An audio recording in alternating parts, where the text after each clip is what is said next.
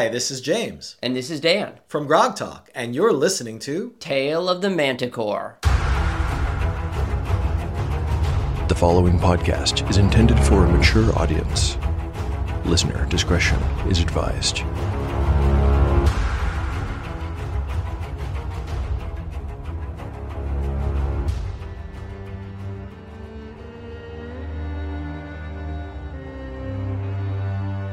Welcome back to Tale of the Manticore, Season 2. Like the creature from which it takes its name, Tale of the Manticore is a mashup, a crossbreeding between two different species of storytelling. Here, you will find the unpredictability of old-school RPG paper and dice games with the storycraft of a dark fantasy novel. No character is sacred, and no character will be spared if the dice decide their fate is at hand. According to lore, the tail of a manticore is barbed with cruel iron spikes. There will be much pain in the days ahead.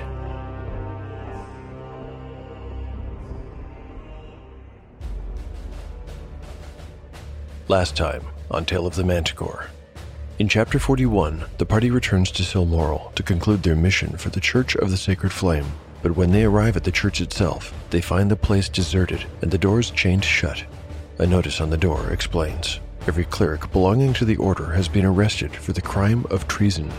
That leaves Bazu as the only cleric of Sadal at liberty in the city. It also leaves him more than a little shaken, confused, and anxious. The party hides out, spending the night in the cellar of the Fallfellow Inn, in the same place that this whole story began. Meanwhile, in Whitestone Castle, Sergeant Koch is reporting the mass arrest to Captain Krell, who ordered it in the first place. Krell had become suspicious of the worshippers of Sadal and their leader after discovering the counterfeit holy symbol in the tower of the City Watch.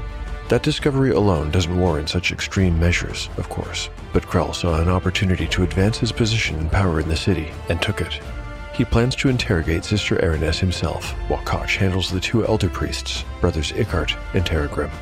Krell is having a fairly good evening until Sindwan ruins it by arriving with the news that Briar Patches, the royal jester, has escaped from the castle and is nowhere to be found. The chapter ends with another conversation between the Lord Rabbit and Yellowfly that takes place the following morning. After lamenting the recent and shocking news about the church, Lord Rabbit gives Yellowfly and his gang yet another mission. The fugitive, Briar Patches, is hiding out in his basement, right below their very feet, and Yellowfly's task is to safely get him out of Silmoral and into the custody of Lord Rabbit's friend in Napule.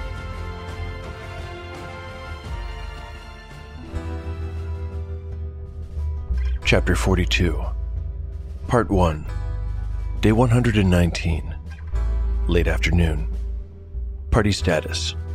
Yellowfly, 30 of 30 hit points. Shawnee, 22 of 22 hit points. Jace, 26 of 26. Catsbane, 12 of 12. Spells available.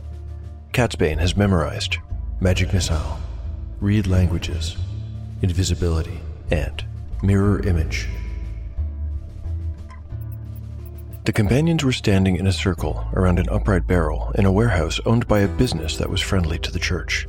The Lord Rabbit had briefly introduced Yellowfly to Briar before the fighter had left to meet the rest of his gang, who had been instructed to wait for him in the tiny back room of a bakery near the alderman's home. After collecting his people, he had taken them to the cobbles, using alleys and dark lanes whenever possible to stay out of sight.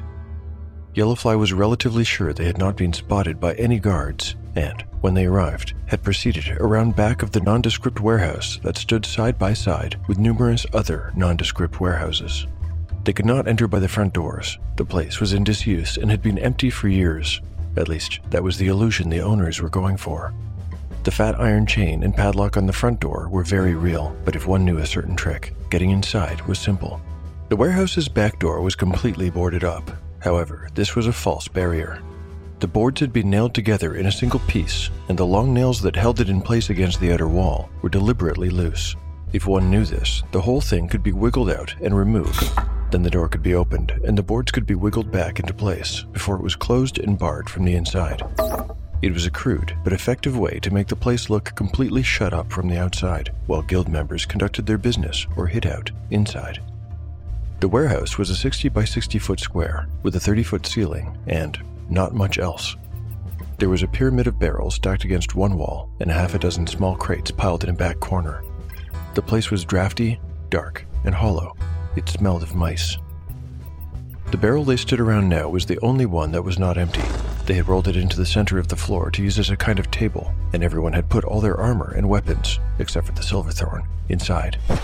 The Paladin's immaculate blade was presently in Shawnee's hands. She had taken a ball of twine from the cellar of the Fallfallow and was now wrapping it tightly around the handle, over and over, trying to disguise its elegance. She had also traded Yellowfly's scabbard for the Silverthorn's fancy silver one. "Well, there's one way we're not going to be able to get out," said Yellowfly, "and that is through the south gate. By now they'll have all of our descriptions from your brothers and sisters, Bazu, and they might know about that." Here, Yellowfly pointed at the Silverthorn blade in Shawnee's hands. "It may well be the real reason for the arrests. If not, and depending on how hard those clerics have been questioned, my guess is that they'll be very actively looking for the two of you, Catsbane and Shawnee." The magic user in the rogue knew that Yellowfly was referring to the caper involving the holy symbol swap. Yellowfly scratched at his growth of beard. "I wonder if we ought to hide the blade here. I must say, you've done a good job with the pommel, Shawnee." It was true. Under Shawnee's careful attentions, it had become very pedestrian-looking indeed. "The blade stays with us," said Bazu flatly. It was the first time he had said anything in quite a while. "As you wish, Bazu, as you wish." Yellowfly paused before he continued. "Anyway, as I was saying, even with forged documents, I doubt we'd make it through the main gate.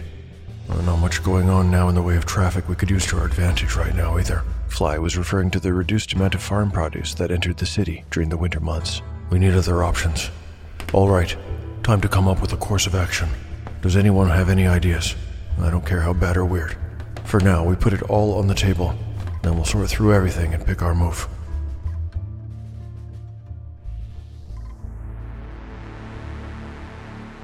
Before we start knocking about ideas to get Briar Patches to Napule safely, we need to make a quick die roll. Travel through the city is now dangerous at all times. I'm going to rule that a wandering monster check will be required each time they must go out. That includes their travel from the Warrens to their current location in the Cobbles. So, a 1 on a d6 will mean they were spotted. Here's the roll. A 4. Man, that looked like a 1 for a second there. Phew. Okay, they've made it to their hideout without being spotted. So now we can go ahead and hear everyone's thoughts on how they might accomplish the mission to get Briar Patches out of the city. Bazu has only one idea. He thinks they should pray for divine aid. That's all well and good, but let's hear from the rest of the group before we rely on faith alone. Catsbane is thinking about his old master, Ixavion the Red. He's not sure if or how the man could help them, and he does not want to involve him in anything dangerous, but that's really all Catsbane can think of. Jace says he knows a place along the ramparts of the outer wall where there are very few patrols. This is because the place has very little strategic significance as it overlooks Whitestone Cliff and Blue Heron Lake beyond, he explains. There's a rumor that it's haunted by the spirit of a broken-hearted soldier who jumped to his death from that wall years ago. Shawnee has also heard of a weak spot in the outer wall, but it's in Rosedale, closer to their current location. There's a shrine to Shartoon there, in the location of a drainage channel. It's small and might be frozen over, but she has heard that smugglers have used it to get in and out of the city in the past. Yellowfly has only one idea, and it is grim. While most of Silmaril's dead are buried in the various churchyards of Vessaluna or Sadal, inside the city. On occasions when mass executions are held, bodies of convicted criminals are often taken out of the city in wagons during the middle of the night and dumped into mass graves. Yellowfly has got wind of this very thing having taken place after the king's 3 days of blood and justice. He thinks he might be able to bribe those in charge of disposing the bodies to let them ride along, or to hide in the wagon. Like I said, grim. I wonder, of all of these ideas, which has the best chance to actually succeed? Perhaps I should be asking, which is the least bad? I think I can narrow it down to 2 ideas. The goal is to get the Jester out of the city, but it's not just about getting him out. It's about doing so without leaving a trace. My intuition tells me that the 2 best suggestions come from Yellowfly and Shawnee, and Jace's idea to use a neglected spot on the wall would require getting past 2 interior gates, the Thury and the Cernan, the latter of which would be under very heavy guard. That leaves Yellowfly's plan to exit the city along with a corpse disposal detail, or Shawnee's idea to use the old smuggler system. Since Fly's plan would force the PCs to wait, I think it makes a better plan B. Therefore, Shawnee's Smuggler's Channel is the best choice. He comes as a mortal who will never die. For the laws of the gods he will ever defy. A king with no subjects, crown nor throne. In his wary hand he carries cards of flesh, fire, and bone. Imprisoned in ice for crimes of the divine. Fishes ever spreading, to be broken in time. Like what you heard? Have a listen to the Dice Bar Gaming Podcast, a dark fantasy actual play podcast set in an original world and an original storyline which spans over now 120 episodes. We utilize the Pathfinder 1E rule set, tried to keep the adventure and roleplay serious, but tell widely inappropriate jokes in between. If this is your cup of tea, please give us a listen on the podcaster of your choice.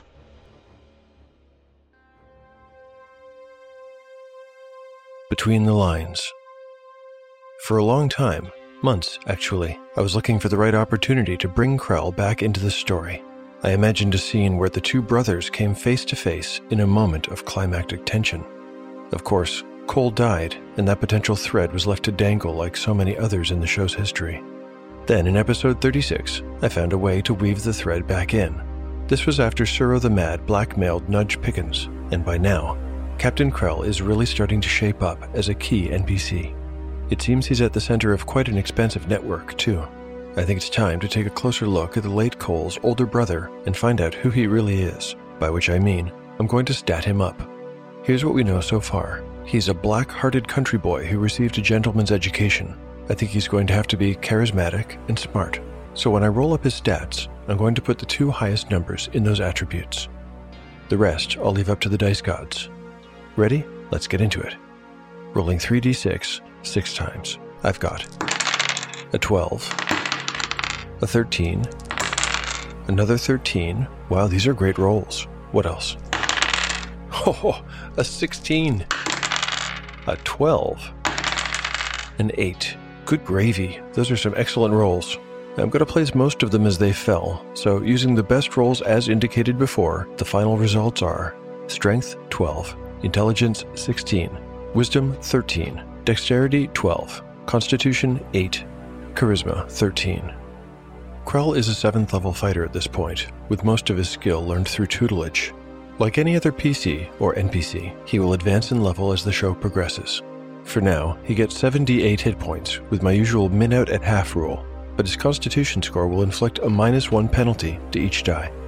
Rolling a whole handful of d8s gives me a 3, a 4, a 5, a couple of 4s, a 3, and a 4, for a total of 27. You know, for a 7th level fighter, that's not a lot of hit points, but I suppose it somewhat balances out his otherwise impressive stat array.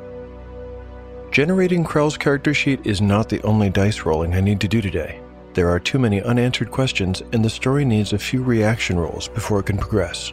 For example, by now, word will be spreading that the entire priesthood of Sadal has been incarcerated. How will the public respond? I've mentioned before that worship of Sadal is not predominant in Silmoral, so that might indicate that a negative modifier should be applied to the roll. But then again, I have also mentioned that there is talk of rebellion in town already. This could be the spark that ignites it. Let's find out by rolling a straight reaction check on 2d6. The higher the roll, the more accepting the public will be. The roll.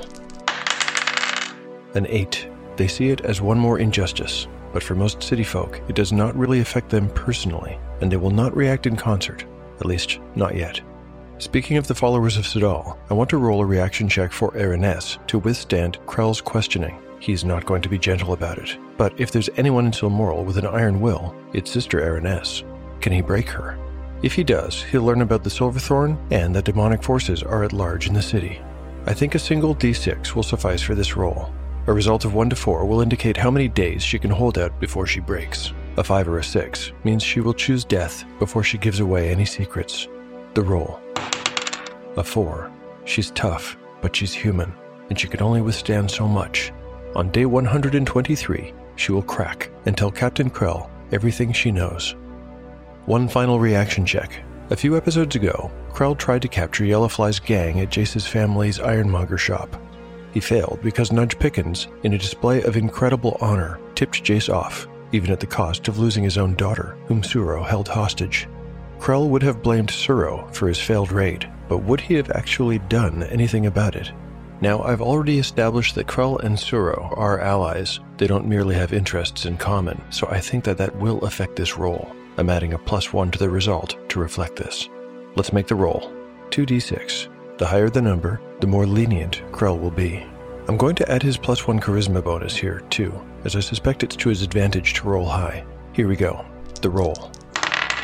Ooh, a 3 on the dice, +2 is only 5. Krell fears no man, and he will not be made a fool of. I think this man is very guilty of the sin of pride.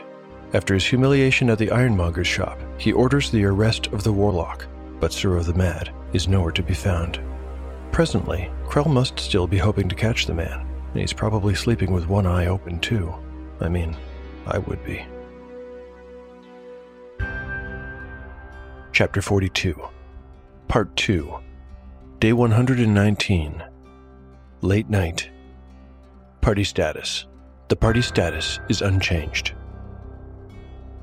Shawnee didn't have to put on her boots or cloak as she was getting ready to leave. It was so cold in the warehouse that the companions hadn't taken them off to begin with.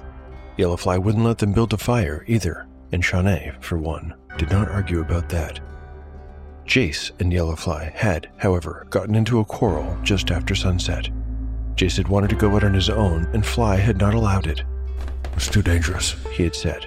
"You get caught and we're all done for." The other man had protested vehemently. "I need to check on Nudge. He most likely saved our lives, you know, and now he could be in danger." On the way to Mirpool, you said he was a clever man who could take care of himself. Remember? Inwardly, Jace had cursed Yellowfly for his keen memory. I've changed my mind. Is that so wrong? After what happened with the Church of Sadal, it feels like anything might have happened. Well, you have to trust him to take care of himself, I'm afraid. You aren't going anywhere tonight. Jace had bristled, then capitulated, accepting his leader's order. He was currently sitting in a corner, alone. While Jace brooded, Shawnee completed a few final preparations, coiling up a silk rope, also taken from the Fallfallow, and slipping a dagger down her boot. Her short sword and armor would have to stay behind. When Catsbane wished her luck, she laughed mysteriously and went out through the back door. Yellowfly fitted the false barricade back into place behind her, and then barred the door after closing it. He didn't often pray to the gods, but he did so now. Shartoon, Vissaluna, Sadal, whoever's listening, please watch over her and bring her back safe. Yellowfly must be pretty worried. He doesn't really believe in the power of prayer, at least not when the prayers are his own. Still, regardless of the 3 major deities of Silmoral, it's possible that the dice gods will hear him. Or not. Let's find out. Shawnee must endure a wandering encounter check as she makes her way through the cobbles and then to the wall separating the Hightown Market from Bertram Square, which is just south of her destination in the Rosedale district. This is the same wall that features the Thury Gate for legitimate passage. Shawnee won't be using the gate, of course. But first things first, the wandering encounter roll. A 1 on a d6 means something happens. Here's the roll. A 5. So far, so good. The next roll is a thieves' ability check. Shawnee needs to climb up the wall in some secluded spot she knows about, behind one of the many businesses and dwellings. She's got a 91 base chance to succeed here, though I'm applying a minus 10% penalty to account for the icy conditions. If she fails this roll, I think Plan A might be over before it really begins. The roll on D percentile. A 28. It's no problem for someone like Shawnee, who scales the wall with ease and then finds a good spot to secure her rope up top before climbing down the other side and leaving the rope behind to use again on the return trip. Bertram Square, often a crowded and busy place, is washed out, desolate, and empty of any people, with the exception of 6 corpses that hang from a gallows on the stage. They've been left behind by the executioners and officials as a warning. Shawnee would like to get closer and see if any of them are clerics she might recognize from her stay at the Church of the Sacred Flame, but she decides not to. Crossing the empty square would potentially expose her to anyone watching it. Instead, she sticks to the shadowy perimeter, her curiosity unsatisfied. moving through the falling snow and into the outskirts of the Rosedale district. Up ahead, she can see the city's innermost wall. Historians might one day call it the Cernan Wall, but Silmarillions would not typically use that name. They'd just say, the wall, and leave the rest to context. As I'm imagining the little form of Shawnee silently picking her path through the moonlight with the snow falling all around her, I realize I have overlooked something.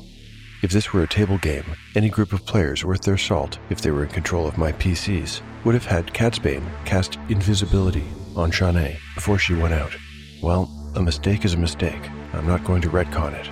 If Shawnee is caught during her outing, I'll have no one to blame but myself. Alright, I think by now she'll be close to the spot in the wall with the smuggler's channel. Let's join her and find out if her plan might actually work. Chapter 42, Part 3, Day 119, Late Night.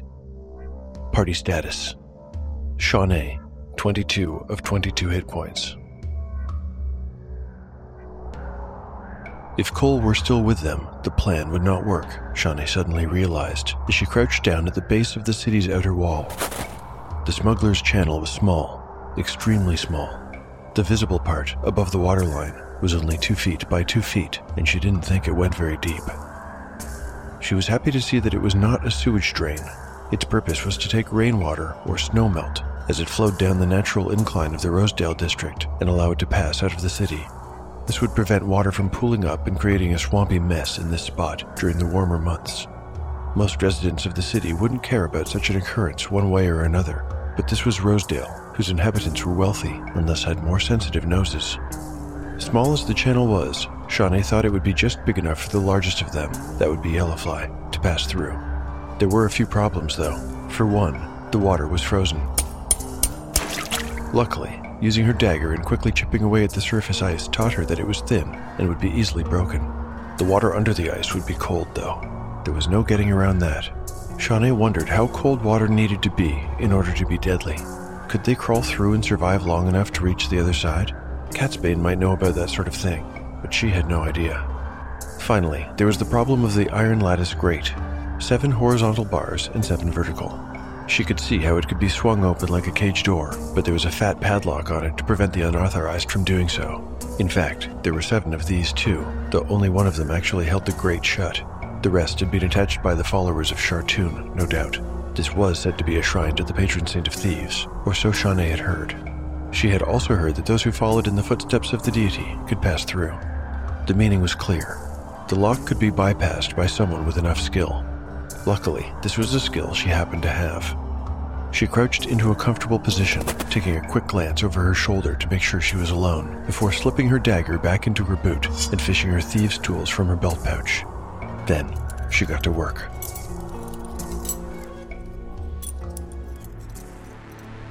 As a 6th level thief, Shawnee has a 45% base chance to succeed at her attempt to open locks.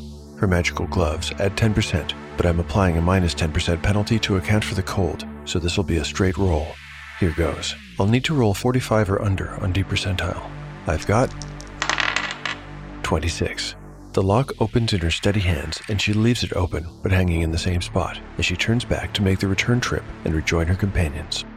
That was lucky, but unfortunately, I'll need to make another wandering encounter check to see if she's spotted on the way back to the warehouse. I'm going to skip the climb walls check though, since she has sensibly left herself a rope. Here's the roll for wandering encounters. I want to avoid a 1 on a d6. Rolling. A 4. Good. She makes it back without any problems, and without being seen.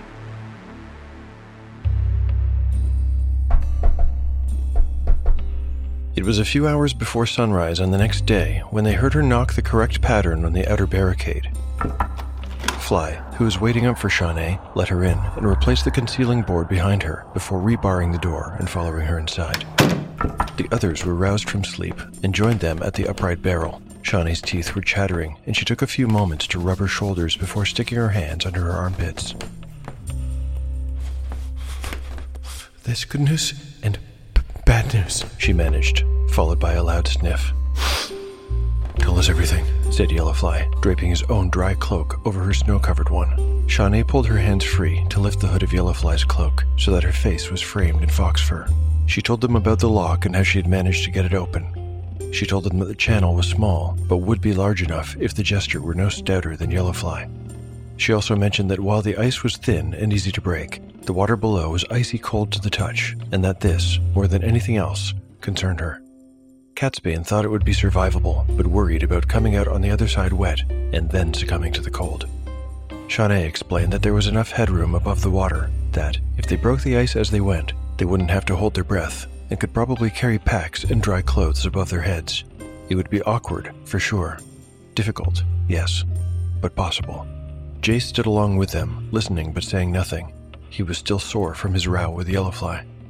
Bazu was with them too, and he offered what he could. In fact, his face held what the others considered an unreasonable amount of confidence when he said, "There is no need to fear. Have I not already told you that I shall pray to Sadal for assistance? The Lord of Light shall provide." Yellowfly pursed his lips. He didn't expect much in the way of divine aid. He was more inclined to put his faith into careful planning, and so the companion spoke for another half hour or so, making sure everyone knew what to do. When they were done, Yellowfly took his cloak back from Shawnee and said, "Very well. I'll go and collect our charge. Wait here for another half hour or so, and then go meet me by the wall. Is the rope still in place?" Shawnee nodded. "Very well. I will see you anon." Thank you for listening to Tale of the Manticore. If you've enjoyed the show and would like to help to support it, there are loads of ways to do so. You can recommend it online or to friends. You can like and retweet episode announcements on Twitter. You can pick up One Shot in the Dark, the Pendulum world-building tool, or Encyclopedia Manticorica on DriveThruRPG. And finally, you can rate or review the show on your podcatcher of choice. Thanks to everyone for their support of the show. At this time, please allow me to share one of your kind reviews. This one is from Apple Podcasts and was posted by Pliers20. Pliers20 writes, "Really enjoy the unique format, and it's cool to see the podcast grow and develop as the series progresses. John seems like a thoughtful and generous creator, so I had to take the time to actually write a review." I appreciate it, Pliers20. These reviews really do help the show in a meaningful way. If anyone listening has thought about leaving a review and decided it probably wouldn't really make a difference, let me tell you, it does. It helps the show reach new listeners through the algorithm, and it also lets me know, in an endeavor that sometimes feels like yelling into the void, that folks are digging my art. So, for taking the time to do that, Pliers20, thank you very much. I'd also like to thank my excellent cast of voice actors. Bazu is played by Andrew Fling from the wonderful team over at Tumbledie Games. Kevin Berenger, another member of the Tumbledie team, plays Jace. I have a musical collaborator on this episode. Eddie Traeger helped to create the score in Part 1. Eddie can be found on Instagram at PastAnomaly. Eddie also has an uber-light rules hack for old-school role-playing games called Strange Brew, which is available on itch.io and DriveThruRPG. He describes it as fast, fun, and pay what you want. For listeners who'd like to get in touch with me, I'm @ManticoreTale on Twitter, or Tale of the Manticore Podcast on Instagram. And there's always email, taleofthemanticore@gmail.com. The adventure will continue on the next episode of Tale of the Manticore, the story where chaos rolls.